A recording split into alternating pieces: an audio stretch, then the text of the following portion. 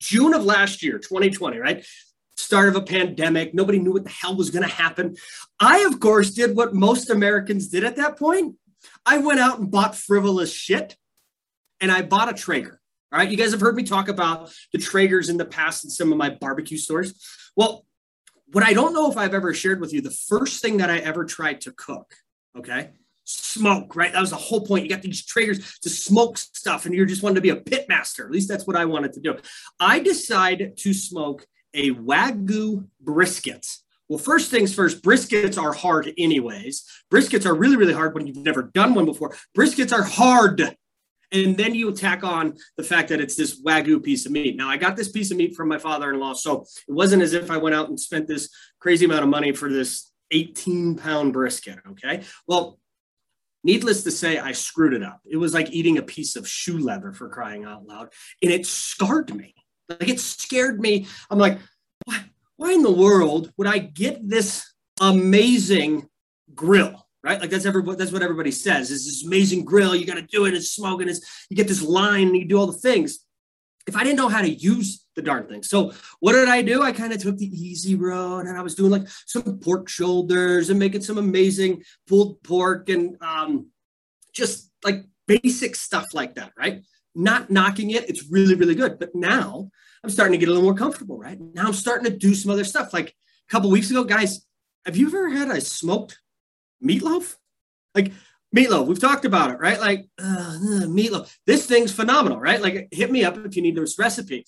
We do, Kels, help me out if you're out there. What in the world is it called? Just basically like your standard roast, right? With the vegetables and all the things. But what I've done recently is a Wagyu tri-tip. So here I go, right? I'm going to up my game. The only difference between then and now with this Wagyu tri-tip, well, one, you didn't want to screw it up, right? So my mother-in-law, she came over to the house yesterday. She's helping watching our son Cash. And so I wanted to prep this thing for her. Guys, like this thing is phenomenal, right? It is absolutely incredible. It's an amazing piece of meat. And the way we cook it is just absolutely perfect. And it comes out and it's the same color all the way through. And it's about a 3.5 pound piece of meat. And the reason I wanted to do it was because I got more comfortable. I got more intentional. I got more detailed. I was focused on making sure that I did not overcook this thing, but yet I let the process run its course.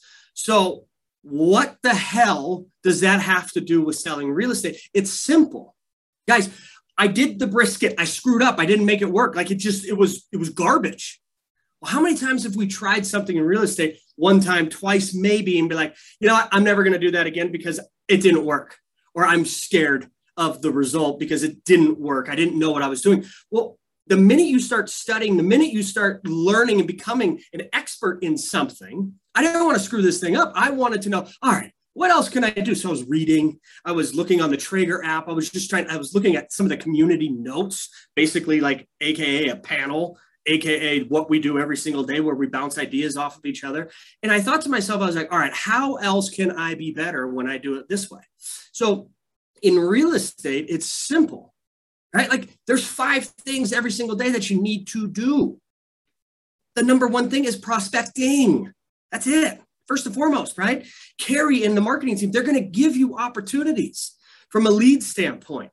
But remember, sphere of influence, past clients, that makes up, according to NAR, roughly 71% of your business year over year. So let's not ignore them. Let's give them the attention to detail, just like we were giving the piece of Wagyu that attention to detail. Now, I'm not saying your clients are a piece of meat. Please do not think that's what I'm trying to say here. All I'm saying is they deserve our attention. They deserve the focus. This is the perfect time of year, right? This is always the time of year where people are like, you know what? I'm going to be better. I'm going to reach out to my people on a regular basis. Well, the holidays are right around the corner, right? Here's a great excuse for you to pick up the phone, buy a cup of coffee, get face-to-face, do a pop by, if you will. Do not let the fact that it hasn't worked before or you haven't done it enough to steer you wrong, all right? Don't let the fact that you haven't done it consistently enough to not let you do it, all right? There's a big difference. Showing up every single day, a cadence, if you will, in your approach to growing and building your business. But at the same time, remembering one thing, this is a human experience. This is a human experience. And every time I connect with that person, I'm going to give them a very, very amazing human experience. So do not forget that. Don't let the fact that it is a bigger piece of meat than you're used to. Remember, the end game is to give somebody the greatest experience ever. And that is my barbecue story for you guys today. So hopefully you can take something from there. I can't wait to see you guys today, this afternoon, or excuse me, 10 o'clock. We're going to dive into this stuff.